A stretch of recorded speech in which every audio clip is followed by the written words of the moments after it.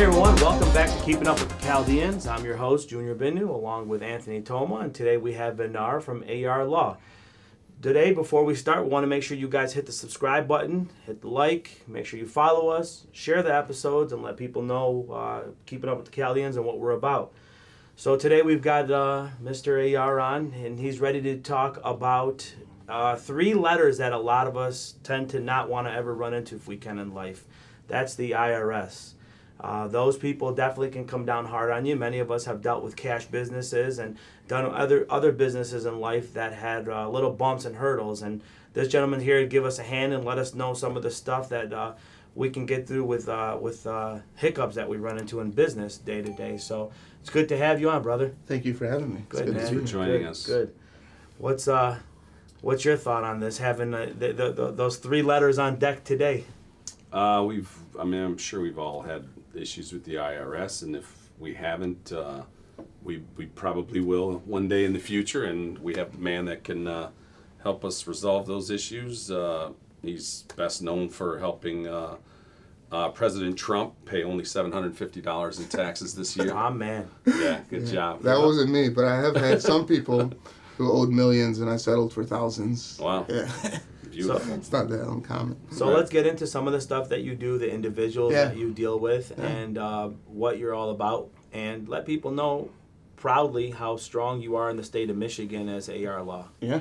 So I'd say most of my business is individuals and businesses who are struggling with their taxes. Okay. It's usually payroll tax, sales tax, income tax, haven't filed, haven't paid. Mm-hmm. I also defend people in audits. Sure. Okay. Sometimes cases go criminal, and then I'll defend people in federal court who are accused of tax evasion, or sometimes people are getting sued by the Department of Justice. Pretty much any problem somebody might have with the IRS, even if it's an accountant and the IRS is trying to penalize them for doing shady things, I defend those too. So, but most of the business is people who haven't filed, haven't paid, or both. Okay, and the penalties that come with that. For example, let's look at 2 case scenarios. An individual who hasn't filed for their individual taxes, and then a business who hasn't done either their taxes as well. They're 2 separate cases, right? So the individual, what's some of the stuff that they can face not filing, and how far does it go out? Yeah, so if you don't do your taxes, eventually the IRS will catch on to you, and they'll either make you do them or do them for you. Okay. If you got like 1099s or something that you haven't filed, they'll just throw together a tax return. They won't give you any deductions, throw you a giant bill, and then come get their money. Sure. Okay? There's huge penalties. The penalty for failing to file is 5% a month, up to 25%. The penalty for failing to pay is 0.5% a month, also up to 25% a month. Wow.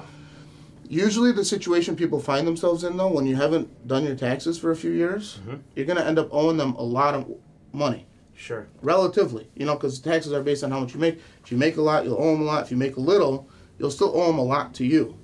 And most of the times, the way we solve the problems is by negotiating over how much they can afford to pay. I don't worry about the penalties or how much the tax already is. The first thing I'm looking at is how much can you pay. Sure. Okay? And then based on that, we can either negotiate a payment plan, we can settle with them. If you can't settle with them, then we start looking at waiving penalties. Sometimes if there's a husband and wife, the wife doesn't always know what was going on. I can get her off the hook. Yeah, Zila. There's a She was just like, spending, no worries. Yeah, but everybody's entitled to pay what they can afford. Okay. Like, for example, I had a guy who was running a Ponzi scheme. Okay, he went to prison, got out, he owes the IRS $13 million. Jesus. Okay, they come after him, and they want to garnish him, but this guy's an ex-con, didn't really have any money. I was able to get him on a payment plan for $25 a month. Okay, on a $13 million debt, because that's what I was able to convince the IRS all he can afford. Sure. So how many years is he going to be paid up in? Generally, the taxes expire after 10 years. Oh, okay. So he's got to pay $25 a month for 10 years. It's not that simple. But right. Yeah, when you're on a low payment plan like that, within 2 years they'll come back and try and shake you down again. So if he starts making more money, they'll get more. You got to show it. And that's when you step in again? Again, yes. You come in and So say, why doesn't he just fire up another Ponzi scheme and pay his debt? No comment on that. So it's crazy the way we face things nowadays. Though scrutiny under cash versus credit, debit, all that other stuff. So before, when we used to do all our business, it used to be your Z tape, your X tape. You know, you used to just do the regular register tapes and then submit in. So I was talking to my CPA about a year ago, and he said, you know how easy things are now, you know, where they can identify stuff. He said a guy tried to lie about his business. He said the lady. He said he went and brought me the old school, the boxes and the 40-ounce boxes with the Z tapes. He said we went and dropped it off to the state for the IRS to look at everything, and he said it took her 2.5 hours. She didn't have to do nothing. She called the distributors and asked them how much purchases were made from distributors versus what this guy was putting in. In a matter of 2.5 hours, she knew if she fined him $250,000. She already knew it. Called him, said, "Come on in." Yeah. Gotta pay it. That sounds like probably sales tax. Yeah. Because what they do with the sales tax audit is they do a lot of statistical modeling. Mm-hmm. They'll, like when restaurants don't report their cash, they'll come stand there for 3 days and count all your sales and figure out what percentage of your sales is cash and what percentage is credit card. And then they just apply that percentage back. They say, oh, 70% credit card. You didn't report any cash, therefore. Do they announce that they're coming in to stand there for 3 days? They have to tell you. You know. Okay, so you can. But they're going to walk in. Tell them just everyone pay with a credit card. Yeah. No cash today. Right. That's No crazy. today. Yeah, that is. I didn't think about that. That is nuts. We had a Chaldean in our community, Randall Denha. Randy Denha years and years ago wrote a very strong article. I believe it hit Forbes magazine. Okay. He called it was partners, but not partners with the IRS. Yeah. And I don't know if you ever had gotten a chance to read that or. I'm gonna ask him about that. Randy's a good friend of mine. Yeah, so he's a great. He wrote it. Pretty much, he's saying basically, he's a very smart guy. Pretty much every time you're in business, everything you're doing, that's who your partners are. Your IRS. You're only your partners when you make money, though, not when you lose money. Yes. You're right. Today's episode is made possible by Clearview Security. Clearview Security is a service that offers commercial and residential security services and automation. Everything from home security cameras, residential automation, to business security as well, too, fully automated as well. Check them out at clearviewsecure.com or give them a call today at 855-903-SAFE. That's 855-903-SAFE, 7233. Yes. So in regards to all the stuff that we're seeing now, things have changed. We went from party store style businesses, gas stations and everything. Cash has changed in our retail businesses. Like Anthony's saying, like, you know, we get a lot more credit cards and debit cards. But now we've entered into a new realm. You've got the cannabis industry right now. There's a huge gray line. It doesn't matter if you're Chaldean, if you're American, African American. It doesn't matter what you are. You're dealing with the same dilemma. Yeah. If you're a caregiver, if you're in that industry, you got to find banks. You got to find, you know, those holes to be able to plug without getting popped by the IRS for things that you're doing. Got a lot of Lambos and Rolexes being paid with cash. And don't forget, after all this is done, you can go see Bruce at 14K when you need to turn that in and you can't afford the Rollie no more. Yeah. Yep. Yeah, please. What I tell people ask me all the time in that business. I mean, I never tell people how to get away with cheating. You know, that wouldn't be ethical. But I will tell them how most people get caught is they spend more money than they show. You know, buying the expensive cars. The big one is the casinos. Everybody wants to flash their money around when they're in the casino. They want them to skip the line at the buffet, or, you know, they want them high roller points. You get audited, the first thing they're going to do is go and get your player's card and see how much money you blew at the casino. And they're not looking to tax your winnings. They're looking to see how much money you lost. Right. Because you must have made at least that much money to lose that kind of money. So I've seen some people get in, you know, big trouble because they were gamblers, and we didn't have an explanation. Now, one thing you never want to do if you find yourself in a situation is don't ever lie to them. I always tell people, just don't answer their questions. You know, you have Fifth Amendment right. You don't have to. They have a right to audit you. They can ask you questions, but they can't make you answer questions that might be incriminating, especially for people who are in the, like, illegal side of the marijuana business or the gray area side. Yep. You know, there's no federal protections. They could send your case to the DEA if you're not compliant with state laws. They have something called the Cole Memorandum that says if you're following the laws of your state, the DEA won't get involved. But if you're not following the laws of the state and you're, you know, doing a caregiver model, or you got a rogue dispensary or whatever the case is, then there is no protection from federal drug charges. Right. So I absolutely, like, I've had people who were growers in their basement. IRS comes and they say, well, we want to tour the business. Well, what business? Well, he grows marijuana. You already told me. So who said anything about a business? Yeah. Go prove he sells the marijuana. you know. And in cases where, in the marijuana type stuff, especially the illegal operators, the best defense is just keep your mouth shut, just like any other Right. criminal case. Sure. Now, for the legal operators, the people are 100% on the up and up. Right. They got to take the opposite approach. Okay, they got to worry about proving every dollar, and you got to show your cash controls, and you got to like prove up all your expenses. Sure. But like on the other side of it, you know, you leave it up to the IRS, and the biggest thing that we have, the biggest tool is A, they have to find something to make an assessment. Okay, so, and B, they have something called, there's a case called Cohan that says when you don't have any records, you can use reasonable estimates. So I've had people, like I had a case just the other day, or now last month we settled it, but I've been working on it for years. I had a taxpayer who was sent a bill for $7 million for running a dispensary. Wow. We settled it for $350,000. Okay, because we were able to show that we got like 70% cost of goods sold without any receipts. You know how with marijuana, the only thing you get to deduct is your cost of the goods.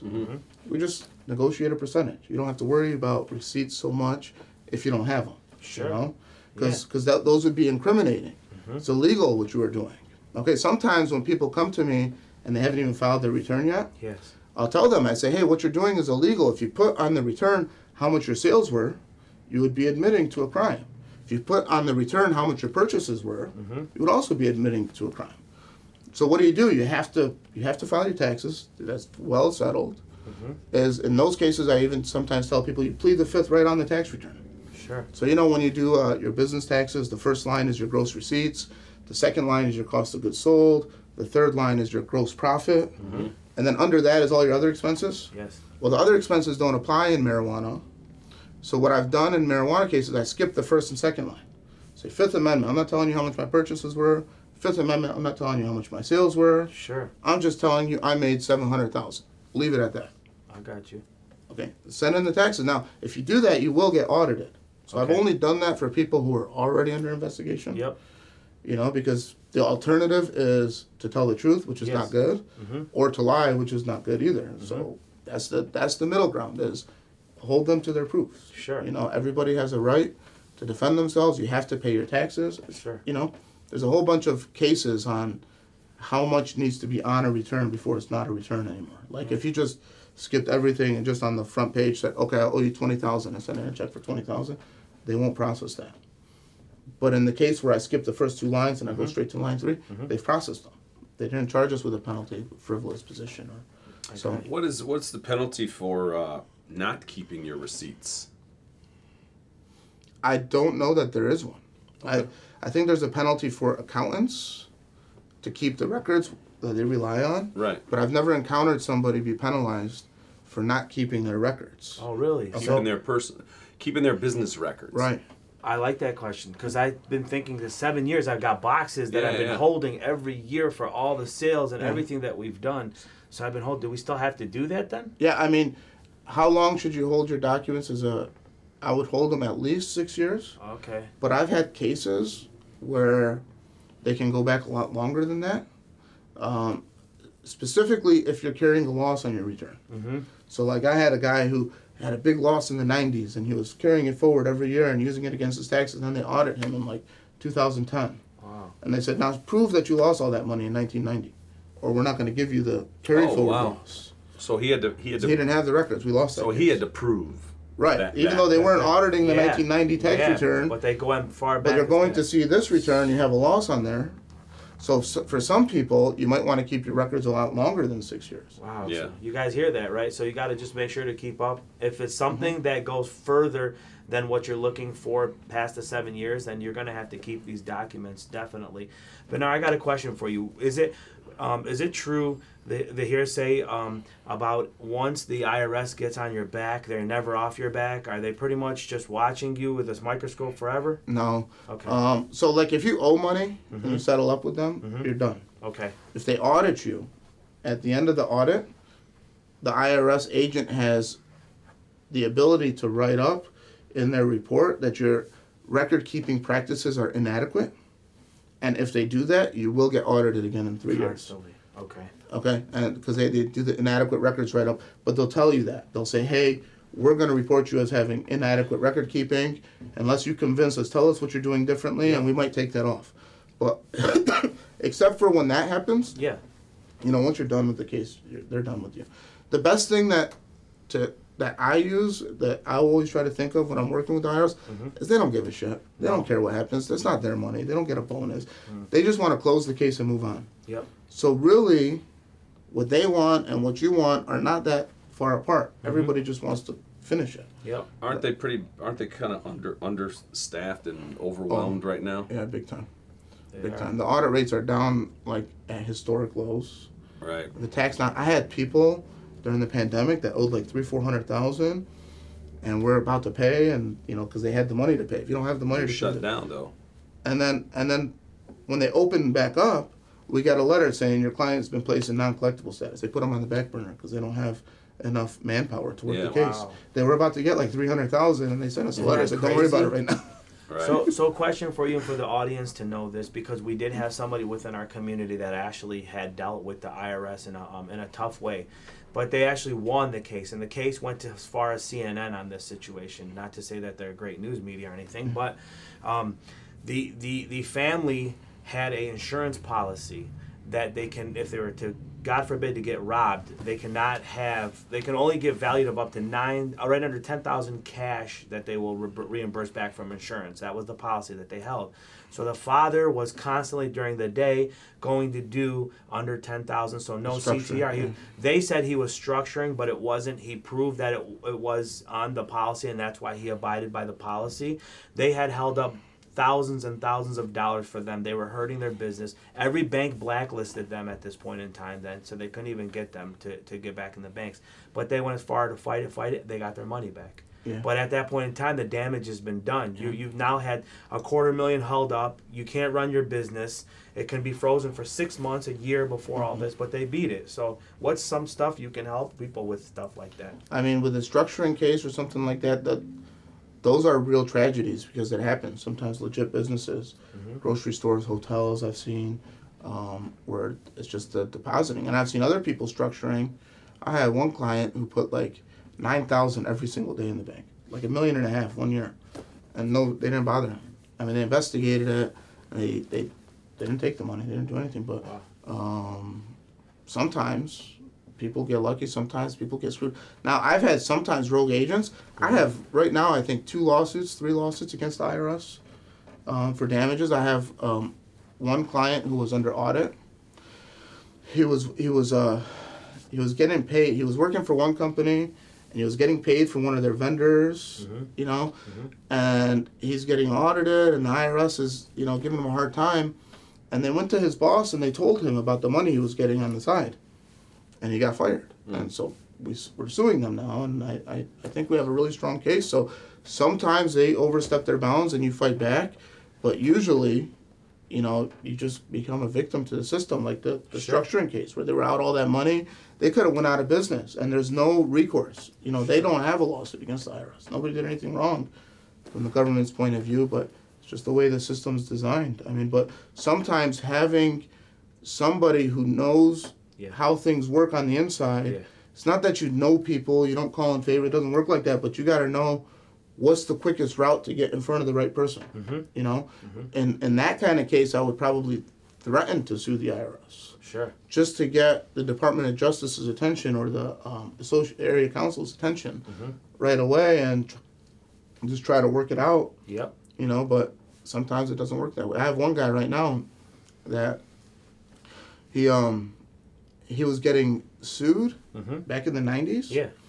And he was asked his lawyer, said, what should I do? It was a bullshit lawsuit. He won it at the end. But the lawyer said, well, if you put your money in Switzerland, they can't find it. Oh, that's the old school. And he said, that's the right way to do it. Put your money in. So you open an account at UBS Bank in Switzerland.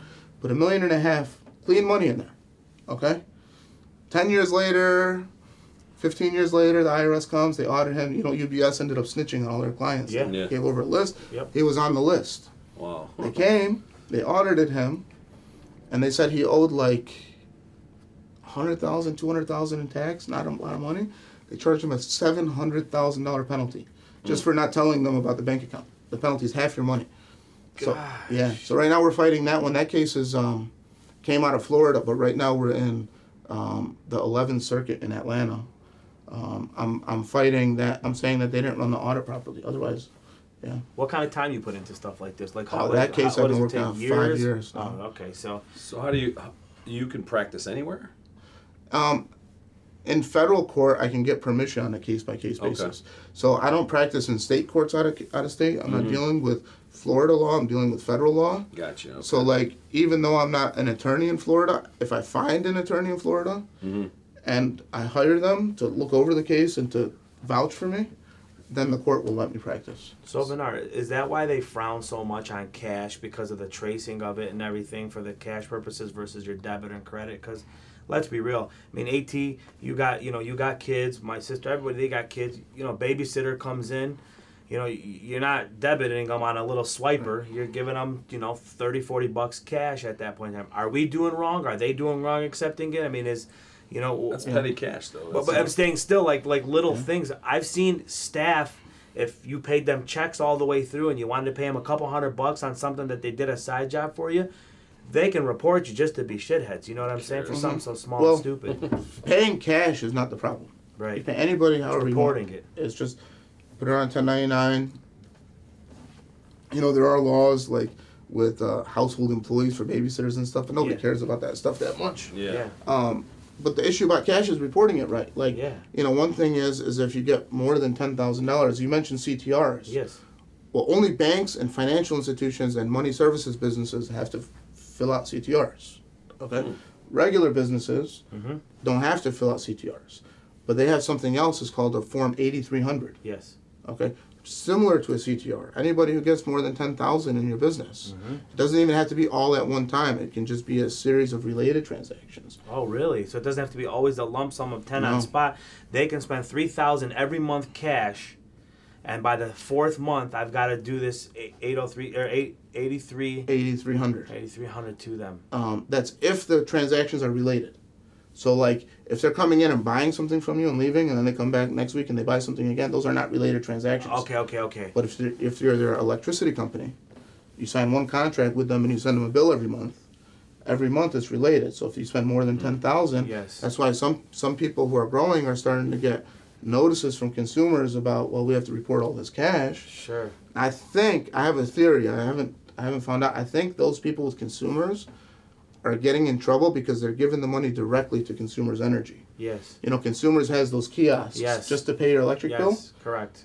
But there's also third parties, like a party store you can go to and pay your bill. Yep. Kroger, Meijer, party stores. Yeah, where you're using like a intermediary. Yep. I don't know. I think the people who are getting those letters are the people who are not using the intermediaries. But I don't know for sure. I think you may be right, because it's the ones that were going to those kiosks. Yeah, because they're giving the money directly to the company. Yes. But now what we're seeing, like in the marijuana audits out of Colorado. Yep. That's where it started first. The 8300. They started enforcing them, but now they're going after landlords. Yes. A lot, because same thing. If you're a landlord, a lot of people are renting out space to growers. You sign one lease. And even if it's not $10,000 a month, even if you're doing a small space, cumulative for the same thing. every 3-4 months you got to do a 8,300. Wow. So, there's a lot of traps, and there's a lot of reasons. It's funny that the IRS hates cash because they can't catch you. But then they don't let you open a bank account if you sell marijuana. So they're shooting themselves in the foot. I've had so many cases. I had one guy who operated a dispensary for like 14 months on 8 months. Back in the Wild West days when people were making, I don't know how much money. The IRS came and they were auditing him, and he went to somebody else and they were trying to settle the case. The IRS said, you made $20,000 a month. Just sign this saying you made $20,000 a month and we'll settle. It's not that bad of a deal when you think about it, because you probably made a lot more than $20,000 a month, right? Yeah, they just want their cut. It was like 200 G's that they wanted. So he didn't like it. He came to me and said, what should we do? I said, well, they don't have a basis for an assessment. They can't actually prove you made $20,000 a month. Right. They just suspect. They Googled how much does a dispensary make, and they say, oh, it makes $20,000 a month. Yeah. I said, tell them no deal. Make them prove it. I said, so he came over. I called him. I said, guys, no deal. I knew the auditor. There's this group in Detroit that run all the kind of fraud cases. So I knew the auditor. Her name was Cheryl. I said, Cheryl, this is a garbage deal, and you know it. We're not taking it. I said, go do your audit. Call me when you're done. And she calls. She took like 3 months, and she calls me and she's like, "Come on, tell me what. Let's close this case. Make me an offer." I said, "Okay." I said, "Maybe he made 20,000 the last month, but not the first month. You know, you get a business, you got to build it up." So he made like $0 the first month, and then for the first 3 months, and then 5,000 the next 3 months, and then he got shut down. And he had to start over. I did this model that said in 15 months he made 40K, and we ended up settling the case for 5,000 in taxes. It's crazy. From 200,000 down to 5,000, and the only difference was I threatened to make them prove their case, and they couldn't do it. Right. Okay, but I've had other people where it goes the opposite. They spend all this money, they go to the casinos, they buy fancy cars, and they're documenting their losses. They're documenting their income. So it's like nothing you can do about that. That's just like recently, like hip hop artists right now, they're under the radar. Like the IRS is going as far as looking their Instagrams. They're checking their social media. What it does is it verifies how much they're making through their concerts that they're or side jobs that they're doing, and they're not letting them know. So when they're holding those stacks of money, they're counting them while the wrist is on with the watch. They're counting that. They're counting the chains. That's how the IRS. This shit doesn't have to be theirs. Right. That's 50 easily Cent disputed. rents all his stuff. Yeah. And uses prop money from the movie sets for his photo shoots. Yep. So is there anything we didn't touch on right now? Anything else that you want to let the viewers know? Let them know how they can get in contact with you. We are going to go ahead and provide that too with the link at the bottom of the page when we set you up on the video. But just let people know. Do you have Instagram? Do you have social media? Yeah, I mean, I'm not hard to find. I'm all over the internet. I think we pretty much touched on all the main areas. Yeah. We didn't talk too much about the state, but I do state problems too. It's not just IRS. The one thing I don't do is like planning. People always come to me and they say, "Well, how should I set up my business? How do I do this?" That's not my specialty. My specialty is whenever you have a problem related to your taxes, you call me. It's just anything IRS, state, sales tax, income tax, excise tax, penalties, criminal tax evasion. Anything dealing with that stuff, I'm your guy. My office number is 248-262-3400. I got 24-hour answering service, so there's always somebody there calling, answering the phone. So great. Yeah. Great. That's awesome. What about your website? Yeah, it's arlaw.com. It's really easy.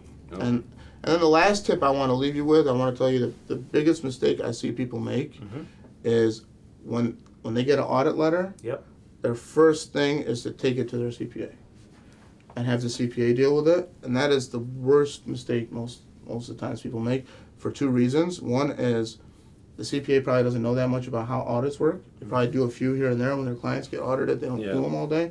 And two, there's a conflict of interest. If there's a mistake, the first thing I do is blame it on the CPA. And then the first thing the CPA does is blame it on the client. So especially if you're worried and if there's something wrong with your taxes, you should talk to your tax lawyer, let them know what's going on, but always get somebody who was not involved in doing your taxes. Got you. To defend you, because they don't have to cover up their own mistakes. Sometimes, everybody's natural. Nobody wants to admit when they mess up. Everybody wants to. Yeah. Great point. Well, AT, you got a usually question we want to ask. So we Mr. close Ayer? out every episode with a simple question, and it usually gets deep. So we're going to give you a chance to answer it for us. What does it mean to you to be Chaldean? What does it mean to me? I didn't know that question was coming. So we gotta talk to your assistant. All right. She's good, by the way. She keeps on top of your stuff, so it's good. On top of it, my life would be a mess without her. I think that to be Chaldean for me, I think we have a work ethic like nobody else, and a commitment to whatever our craft is. And I think that we were always natural born hustlers and business people, and to me it means that I have that drive that not everybody else has. Right. Yeah. Good. Very nice. Good. Well, Thanks for joining us, man. Thanks for having me. Awesome, buddy. Love being here. Thank you. So we had the Teflon Don against the IRS right here. We got AR Law, Vinar AR, and make sure that you guys again hit the link. Make sure you subscribe. Share this gentleman's story. I mean, it's great. Many of you are in businesses that can use him. We'll be on Spotify, iTunes. We will be on YouTube, Facebook, all social media outlets. You can check him out at AR Law. He's locally available for you too. This episode was provided by Clearview.